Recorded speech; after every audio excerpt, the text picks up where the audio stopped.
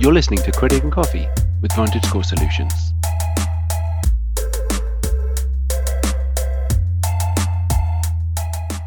Three ways credit plays into mortgage refinancing. If you're thinking about refinancing your mortgage, there's often a lot to consider. For instance, your decision to refinance may rely on current interest rates or your personal financial situation. Your credit score also plays a role in the mortgage refinancing process. While it can certainly factor into your ability to refinance, the relationship between your mortgage and your credit score can be complicated. However, it doesn't need to be.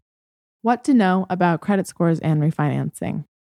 Credit requirements can vary depending on terms of your loan, but at the same time, many programs share similar traits. Here are a few you'll want to know.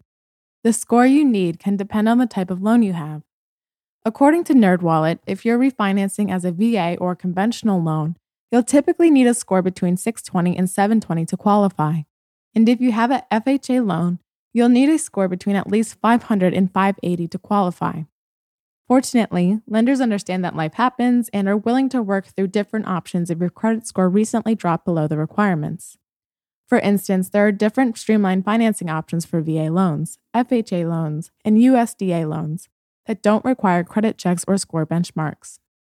A lot of people also choose to get home loans through Fannie Mae and Freddie Mac, two of the largest loan lenders in the country.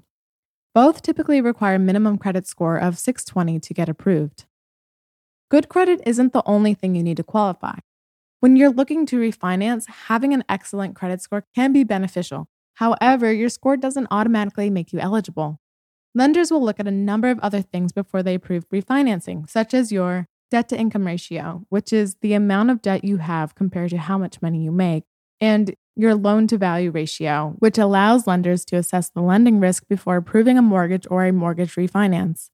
Loans that have a higher LTV are typically considered to be higher risk. If your lender says you have a high LTV ratio, that doesn't automatically disqualify you. There are government-sponsored programs from Fannie Mae and Freddie Mac that are available to borrowers who have LTV ratios that are 97.01% or higher. Refinancing can drop your score temporarily. Like any changes to your installment accounts, refinancing your mortgage can lower your score. However, you don't need to worry about this as much if your credit is already in good standing. There are a couple of reasons why your score may drop. One is that lenders take what's called a hard inquiry, or a detailed look at your credit score. Such hard inquiries can cause your score to drop by a few points. The second is that the fact of refinancing itself can reduce your credit score. The third is a possible increase in your utilization ratio, which is calculated by comparing the amount you owe versus your total credit limit. Start the refinancing process on the right foot.